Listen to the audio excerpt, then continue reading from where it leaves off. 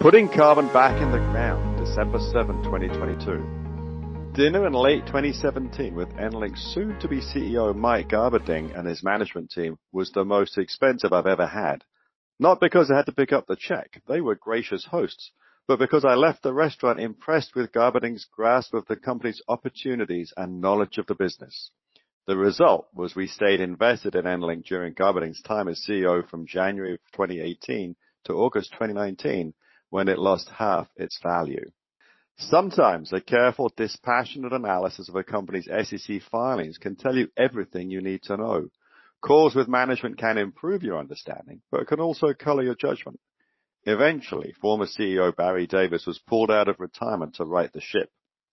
That was 5 years ago, and today EnLink is a different story.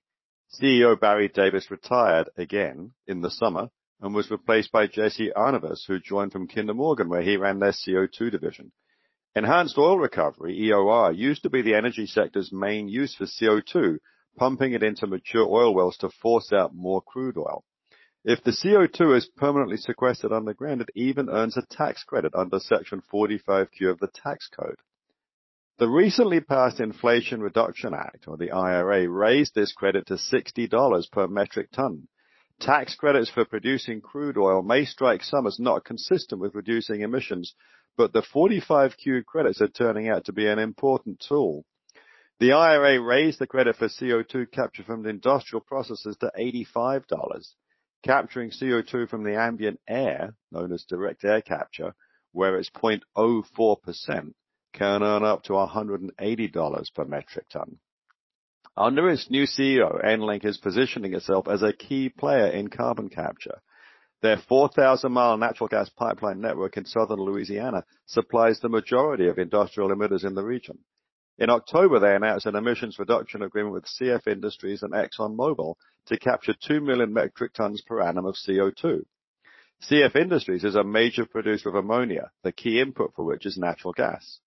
CO2 is a byproduct of this process.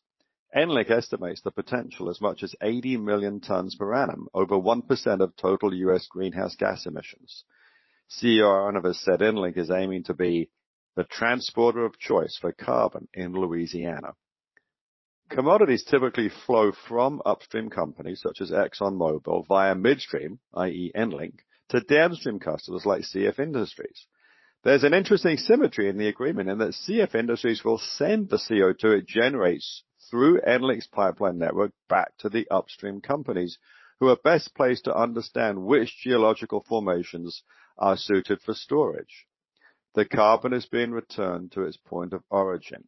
It left as CH4, methane or natural gas, and is returning as CO2.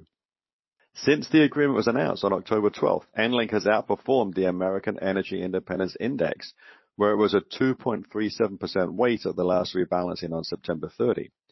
Midstream energy infrastructure companies are developing an important role in reducing CO2 emissions. For years, climate extremists have opposed new pipeline construction, thereby driving up free cash flow. Remember to hug a climate protester and offer them a ride. They're vital to putting the CO2 underground. Last week, Enbridge and Occidental announced plans to develop a CO2 pipeline and sequestration hub near Corpus Christi in Texas. Occidental will handle the CO2 storage and Enbridge the transportation, in another example of reversing the traditional direction in which the commodity flows. When it comes to carbon capture, upstream is the new downstream. Carbon capture is a twofold benefit for pipeline companies. Reducing the CO2 released into the air by petrochemical facilities demonstrates that natural gas consumption is not living on borrowed time, and the subsequent carbon capture offers a new revenue source. Meanwhile, Europe is ramping up its capacity to import LNG. By 2024, they should be able to regasify 6.8 billion cubic feet per day, up by a third since 2021. Most of this additional capacity relies on floating storage and regasification units, which can be operational more quickly than permanent land-based facilities, although they're typically smaller as well.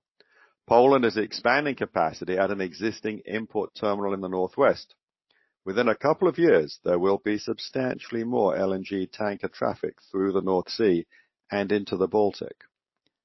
Until now, Germany has never imported LNG, relying instead on natural gas from Russia via pipeline. Their energy policy remains confused. Long-term goals to substantially reduce fossil fuel consumption remain in place, although they did recently sign a 15-year LNG deal with Qatar. They're also contracting with trading house Trafigura to supply gas. Eneling's role in carbon capture is likely to be copied by other pipeline companies with similar infrastructure. This time, we have no dinner plans with the management team.